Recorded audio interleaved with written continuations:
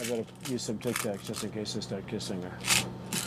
You know, I'm automatically attracted to beautiful. I just start kissing them. It's like a magnet. You just kiss. I don't even wait. And when you're a star, they let you do it. You can do anything. Whatever you want. Grab them by the pussy. You can do anything. You're listening to Vegan Feminist Radio. The patriarchy. The anthroparchy.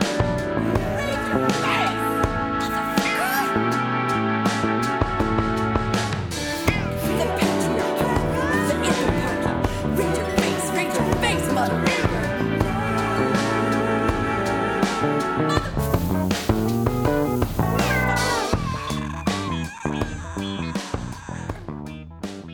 Hello, dear Veg Femmes. This is Dr. Corey Lee Wren. You are listening to Vegan Feminist Radio. Today is November 13th, 2016, and the apocalypse is impending. So today's episode is just going to be me. Due to current events, I thought that it was important to get an episode out sooner rather than later. The consequences of recent events are very serious indeed. So Brian, my regular co-host, is doing some much-needed self-care. After he heard the news, he immediately went home, gathered his family around, and he's taking care of them right now. So hopefully when he comes back, we can get his point of view on this. The ever-interesting white male perspective on what it's like to be in this world that privileges white men. Brian always has a nice critical perspective coming from that place of privilege, which I think is all the more important now that we clearly are living in a bubble. I assume if you're listening to this, the election was a shock to you because I think that we kind of gather around our own and put up walls so we don't have to play on words there. So we don't have to deal with a lot of the ignorance and bigotry that comes along with people who would brazenly support Trump. Well, what happened was that actually bit us in the butt, and Trump won by a big surprise. It was a big devastation and a big surprise. I was not prepared for it, to be honest. And so this was the thing. Many of us were living in a bubble. We assumed that this buffoon, this clown, would never have a chance at becoming a president. And so I guess we let our guard down. There is a very compelling skit starring Dave Chappelle and Chris Rock that was on the most recent Saturday Night Live episode on November 12th. And it kind of recreated what it was like for white people to be watching, or white Democrats to be watching the election, and how as each hour kind of ticked by, it began to sink in that, you know what, this country is a lot more racist and heterosexist and sexist than we were willing to admit. And Dave Chappelle and Chris Rock's character were just kind of laughing like, yeah, we knew this all along. Maybe now this will be your wake-up call. And if I can find a link to that, I'll share it in the show notes. But that's basically what happened. You know, I actually come from Trump land. I come from those types of people. I come from a small rural Appalachian town on the border of West Virginia, in Virginia, and those are my people. But I have been in college or teaching in college for 15 years now, and so it's, I guess even for someone like me who has strong roots to places like that, I've become disconnected, and so many of us are just absolutely just shell-shocked at what has happened. I wasn't prepared. I actually went out and bought a little bottle of vegan champagne, and I sat it right in the fridge, and I said, this is it. When she is announced, I'm going to run out into the street. I have been planning this for years. I was going to run out into the street and just kiss the ground and yell and hoot and holler. I was just so ready for that. But it was not to happen. It was not to pass. So around 10:30, when it just was, the votes were still coming in. It was just still very undecisive. I wasn't really sure what to think. I was like, okay, I got to go to sleep. Surely things will clear up. It's just a matter of waiting. And, you know, Granny Wren has to get in bed. So I'll just see what happened in the morning. And so it was kind of a letdown. I wanted to wait and get the announcement and then drink my champagne. But I had to work in the morning. So I woke up at 6 a.m, turned on the news, and there it said down in the ticker, Trump triumph. And I think my heart stopped. I fumbled for my cell phone to call my mom. It's the first thing I could think of. I had to call my mom. And when I she picked up. She didn't even say hello. I didn't say hello. I immediately started wailing. She immediately started cussing. I guess she woke up at 5:45, so she'd had about 15 minutes to process it. For me, that was my visceral reaction, just constant moaning, screaming. I went through ups and downs of despair to rage, and eventually I had to, after about 30 minutes of just screaming and crying, I had to stop because I was afraid that my neighbors might call the police because it sounded like I was getting murdered. I mean, my reaction was that intense. I mean, this was a death for the country, and people reacted as such. And honestly, I cannot remember the last time I felt like this absolute hopelessness, guttedness, since my best friend died 2 years ago. It was that same feeling of just like, what do I do now? There's nothing to be done. It can't be fixed. It's done now. There's no going back in time. And I cry because this is going to be life and death for many people. It will be life or death. It has been almost a week now since I heard the news, and I have, I still am feeling like a physical reaction to it. I've not been able to sleep at night. It's always on my mind. It's just like after having someone die. It's just that same emotional and physical reaction. And many of my colleagues and students are also feeling the same. I actually had to cancel my 8:30 class on that Wednesday morning because there's no way I could have been behind a wheel of a car, and I really could not have gotten my brain together to teach. There was just no way. So Friday, my students, actually some student clubs, came together and put together an impromptu kind of protest, and it wasn't an anti-Trump protest, it was an anti-hate protest, because the concern there was these walls we've built between each other, this inability to kind of communicate, and Democrats, liberals really have kind of lost touch with this seething kind of animosity that's in America right now for white people who have this sense of entitlement. Instead of making it, against Trump, that was kind of understanding that, what, if you wanted to vote for Trump, whatever your reasons may be, people have legitimate concerns about, underemployment and things like that, which to me boggles my mind, because it's people like Donald Trump who have created the inequality in our country. He is the 1%.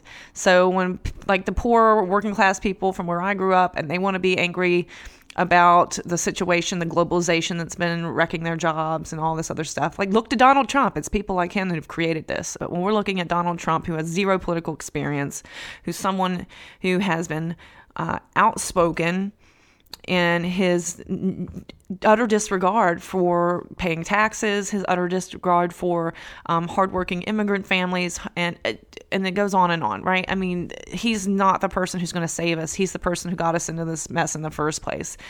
But we'll see what happens. But anyway, so my students had a protest. I went out with them, and it was an amazing experience. We're a very small college, but still we had about 100 students and faculty come out. And lots of LGBT students got up and spoke. Lots of students of color got up and spoke. Lots of women from all kinds of sexual orientations and races and ethnicities got up and spoke, immigrant folks. And so there was a large variety of people who shared their anxieties and their worries about the meanings and the ramifications of this election. So this is going to be life or death for people. This is not just, well, this stinks, our party didn't win, boo-hoo. This is life or death.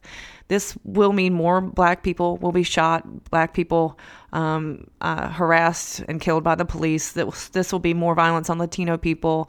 This will be violence on immigrant people and their families. This will be more violence on gay, lesbian, trans people. This will be more violence on women. Say goodbye to abortion, right? Abortion has already been under attack for several years now, and I think Donald Trump has made it pretty clear he wants to get rid of that. So, and this is life or death for folks. If women don't have access to abortion, they die, right? It's dangerous. It can be fatal. In Ireland right now, it's illegal and women die. So this is life or death, and it needs to be taken seriously. And this is why I made this episode, because I think that we need to take a good hard look at our movement, our animal rights movement, and how we've basically been harboring this kind of Trumpism in our own movement for many decades now. So I have done research in the history of the animal rights movement. I'm actually working on a book right now on that history, on the Western movement, that is. And I have found that all the way back to the 1970s, and maybe even before, but I was really focusing on that second wave movement from the 1970s on, there has been a commitment to aggravating human inequalities in order to try to agitate for the change that we want. So this is exactly what Donald Trump does, right? So he's banking on all these disenfranchised, working class, poor white Americans who think we really want change. Well, this guy's willing to do it, by God, whatever means necessary, he's going to do it. He's going to drain the swamp, right? So they think, all right, so that maybe that means we have to harass Muslim Americans and ban them from the country. Maybe that means we have to build a wall to keep out Mexican folks. Maybe that means we have to ban abortion. Maybe that means we have to roll back the clock on gay progress in our country. Whatever. Who cares? Because this is about getting the change that we want. Well, the same thing is happening in the animal rights movement. So we have historically banked on violence against women, banked on violence against immigrants, violence against people of color, violence against non-Westerners, violence against disabled people, violence against fat people, name it, we've done it. And the argument is that we need to make this change happen by any means necessary. We don't have time to sit around and worry about your PC culture. We want to make change, and we will step over anybody that we have to do it. And that is what I call Trump veganism. And I've been advocating for this for some years now, and I've experienced the same kind of ignorant pushback that I see Trump supporters using when people of color say, you know, this is going to impact my quality of life or even my lifespan. So when we had our protest on campus, I had students who were up there, even when I was up talking, they were doing it. They were white men who were driving by in their pickup trucks and disrupting and honking and yelling and saying all kinds of stuff. They want their change, and they don't care who it's going to step on and who they step on in order to get it. And that's what the animal rights movement has really been aspiring to. It's the same kind of rhetoric of, well, if you don't like it, get out. That happened to me several times. If I see an organization that has been promoting violence against women and I say this is not acceptable, they say if you don't like it, go somewhere else. Well, that's the same kind of crap that Trump supporters say. You know, and if you criticize this, if you criticize our slash and burn all bridges kind of approach to changing the world, well, you must not like animals. Or maybe if you're a Trump supporter, you say, well, you just don't love America, right? It's this very simplistic thinking, and it's polarizing on purpose. You're either with us or against us, and God help you if you're against us. So today in this episode, I just wanted to discuss that. I've actually written an essay about Trump veganism, which I'll put it in the show notes, and should record that. I'll record that and make a podcast out of it as well. So you can, if you don't like to read, you can listen to it. If we have many organizations who think it's acceptable to recreate the assault of women, even the Vegan Society a couple of weeks ago ran a story on Vegan Sidekick, which has drawn the gruesome rape and assault of women as a comic, to teach us about veganism. And if you criticize the Vegan Sidekick, well, hold on to your seatbelt. I don't want to say hold on to your horses, because the pushback's going to be extreme.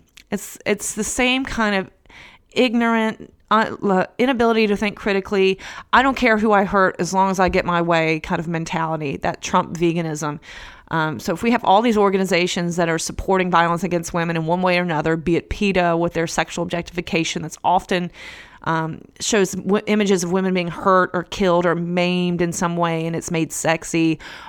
We have Lush Cosmetics that's doing the same thing. There was one incident where they had for 10 hours a woman who was beaten, shaved, poked with needles, dragged, had stuff poured into her face, had her mouth gagged, and it was all to teach us about vivisection, right? And then Lush supported that and said, well, this is what women deserve for buying animal-tested products, right? So this is the same kind of Trump nonsense. Like, well, I don't care if it hurts women. We need to make change.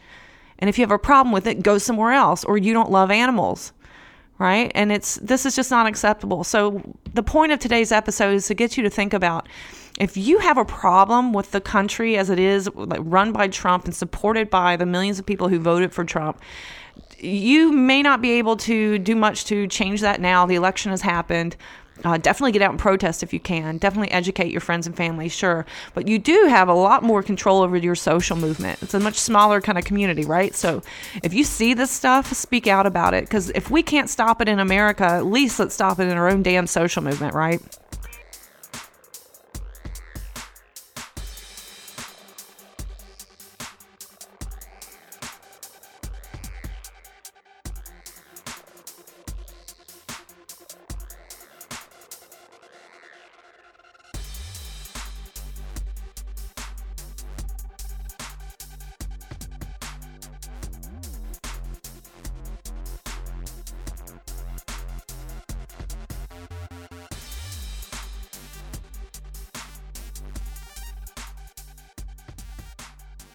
Something else to consider is that I have not really seen, now I kind of am not tapped into the animal rights movement like I used to be just for my own mental health, but I've not really seen anybody speaking out about Donald Trump.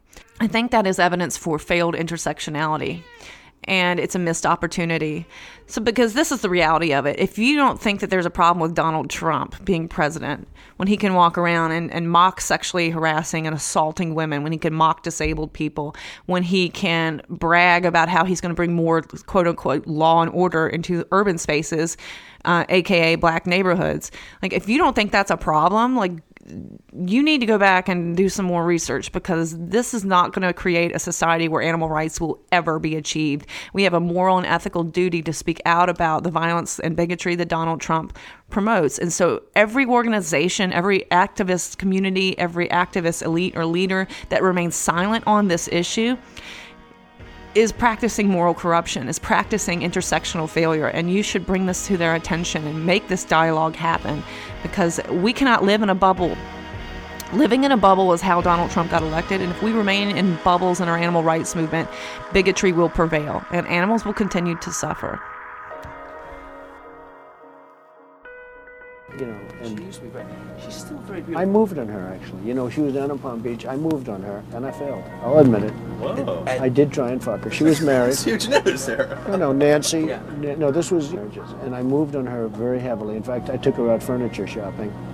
She wanted to get some furniture. I said, I'll show you where they have some nice furniture. I took her out furniture. I moved on her like a bitch, but I couldn't get there. And she was married. And all of a sudden, I see her. She's now got the big phony tits and everything. She's totally changed her look. She's your girl's hot as shit. In the purple. Whoa! Yes! Whoa! Yes, the Donald has scored! Oh, my man! Wait, you gotta look at me when you get out of here like that.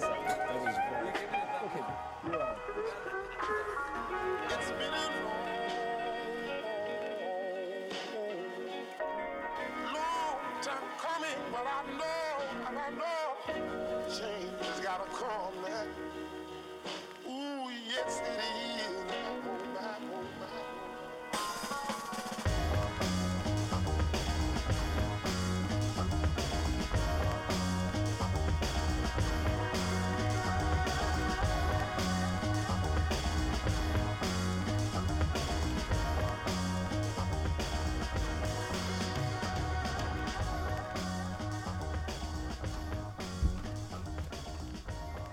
So that's really all I wanted to focus on today's episode, was to get us to think about those important parallels between Trumpism and veganism.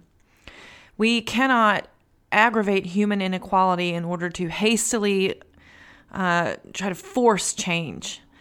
We have to acknowledge diversity. We have to work with groups. We have to acknowledge shared intersectional oppressions instead of kind of playing oppression Olympics. My oppression matters more than yours. I will step on you to get where I need to be. That's not acceptable. It's not acceptable for Donald Trump's campaign, and it is not acceptable for the animal rights movement either. So also from Donald Trump's campaign, we are learning that sexism is alive and well. So I haven't mentioned that thus far.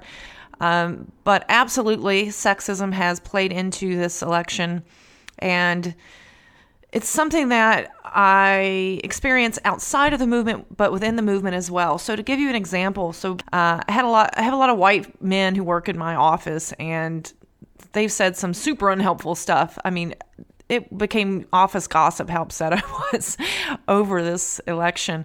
And one white man came in and said, just turn the news off. Like, Okay, thanks. Easier for you to say. Another white guy came in and said, it's just a shame, but that's how it goes. It's just time to move on. Like, don't tell me that nonsense, right? But before all of this, one guy came in my office and said, what is all this junk about sexism and hurting Hillary's campaign? I mean, they're just saying that, right? And the thing is, because I'm a gender professor, I think that a lot of men like to come into my office and ask provocative questions, looking for me to just give them the okay, the green light to think they're what is really sexist opinion. But I said, no, I'm pretty sure sexism has a little bit to do with this, right? But the same thing had happened in the animal rights movement. That's really the reason why I founded the Vegan Feminist Network, is because I was getting a lot of resistance. When I was learning this theory and starting and applying it to veganism, I was getting a lot of resistance from men and also some women who were like, sexism has nothing to do with it. I still get this stuff from men who claim to be feminists. Oh, there's no such thing as sexism in my country, or there's no such thing as sexism in the movement. Look at how many women are involved. I got the same kind of thing in a faculty meeting a couple of weeks ago. Like, why do we need more diversity in our curriculum when we have so many women in our classrooms? This kind of surface level thinking. But let this be a lesson that we do have some serious work to do as far as acknowledging gender inequality and how that does impact our ideologies and our behaviors and, most importantly, our structure. And the other thing we should consider from this, and I haven't mentioned this at all, but for animal rights activists, this is also something to pay attention to, is we now have a president-elect who thinks that climate change is a hoax invented by the Chinese. So this is going to complicate significantly how we agitate for veganism, at least from a environmental ethic perspective. I still think that we should come at veganism as a political position for non-human animals, but it's inherently going to be tied to the environment. So this is going to always be impacting our ability to resonate with our audience. So if we have a president who is clinging to this falsehood that climate change isn't real, what is that going to mean for us? How is this going to impact how we are able to advocate? And I think if it's any consolation, as I'm recording this, there have been protests in the street, not just my little protests at my university, but New York City and nearby New York. 25,000 people were in the streets last night, and the police were on TV today. Oh, you just all need to go home. You're not going to keep him from being president. Well, you know what? We have to consent to be ruled. America did not consent to be ruled by this man. Most of us said we want Hillary Clinton to be our president. We don't want this jerk to be our president. But because of this arcane electoral college stuff that really comes out, for those who are not American and don't know the history of the electoral college, it was put into place by our quote-unquote founding fathers because of a deep distrust in people who they presumed to be ignorant and being able to choose a competent leader. So we don't really truly live in a democracy in that respect. We actually have forfeited our power to electorates who vote however the hell they vote. But we're not living in a dictatorship. We still do live in a democracy, and we are still saying that we are not consenting to be ruled by this man, and we are hitting the streets. And it's a very, very, I think the most consoling thing that I've seen thus far. And if this is any indication of what's to come, and I definitely recommend you check out the work of Michael Moore. He's been saying some really profound things about this election and the aftermath. If this is any kind of indication of what's to come, I think that vegans should, on one hand, be worried because this same kind of hate rhetoric that Donald Trump has risen to power on has been corrupting our movement for decades, but also take heart because we're seeing a groundswell of activism, and now is the time for us to start building bridges, reaching out to others, empathizing instead of shaming, shocking, or scaring people from minority groups in order to force them to go vegan. That's not going to work. Instead, we need to show sympathy and support, build those bridges, support intersectionality instead of rejecting it, and see what we can do. So I'm going to leave you with some parting words from feminist leader Gloria Steinem, who is a great inspiration to me, and she has an interview that I'll put in the show notes it was on public radio. I don't think it was NPR, but she has been active in these areas since the 60s, and the wisdom that she has being a woman in her 80s to kind of give me that perspective that I don't have because I'm only in my 30s, and I can't remember when the Clintons were elected. I was a kid. When George Bush was first elected, I was in high school, and when you're in high school, you don't really think, well, maybe someday, but I didn't really care about politics. I didn't really understand it. When Obama was made president, it was a beautiful moment, a beautiful experience. And when he was reelected, I mean, I can still remember it. I can still go back and feel that feeling of when he was elected. But when Donald Trump was elected, I mean, I don't think I've ever had any kind of current event hit me like that. Yes, we've had lots of tragedies, and that hits me. I lived through the Virginia Tech massacre. I was a student there, and these are all hurtful, of course. But with Donald Trump, it's so wide encompassing of so many issues, of so many injustices, all balled up into one. It has just devastated me. But listening to Gloria Steinem's words and giving me that perspective, it's giving me some hope. So just to leave on a positive note, check out Gloria Steinem's interview, check out Michael Moore, and revisit your activism, revisit your communities, and see how you can learn from this horrible incident. And if you're in a position to do so, become a leader, challenge bigotry. Look out for one another. And if you're not, if you need time to grieve, if you don't feel like organizing, if you don't feel like that this is on you, you know, especially for people of color, the gay, lesbian, trans community, and others, I reject when people say, just don't get mad, organize. You know, we've been organizing, right? So we need to do what we need to do to practice self-care, and do what we can to resist. You know, much love to everyone, and let's see what happens in the future, okay? This is a vote against the future, and the future is going to happen anyway. They can slow change, and they can make it much more painful, but it's inexorable. I mean, we are going to change. Nothing you can sing that can't be sung. Nothing you can say, but you can learn how to play the game.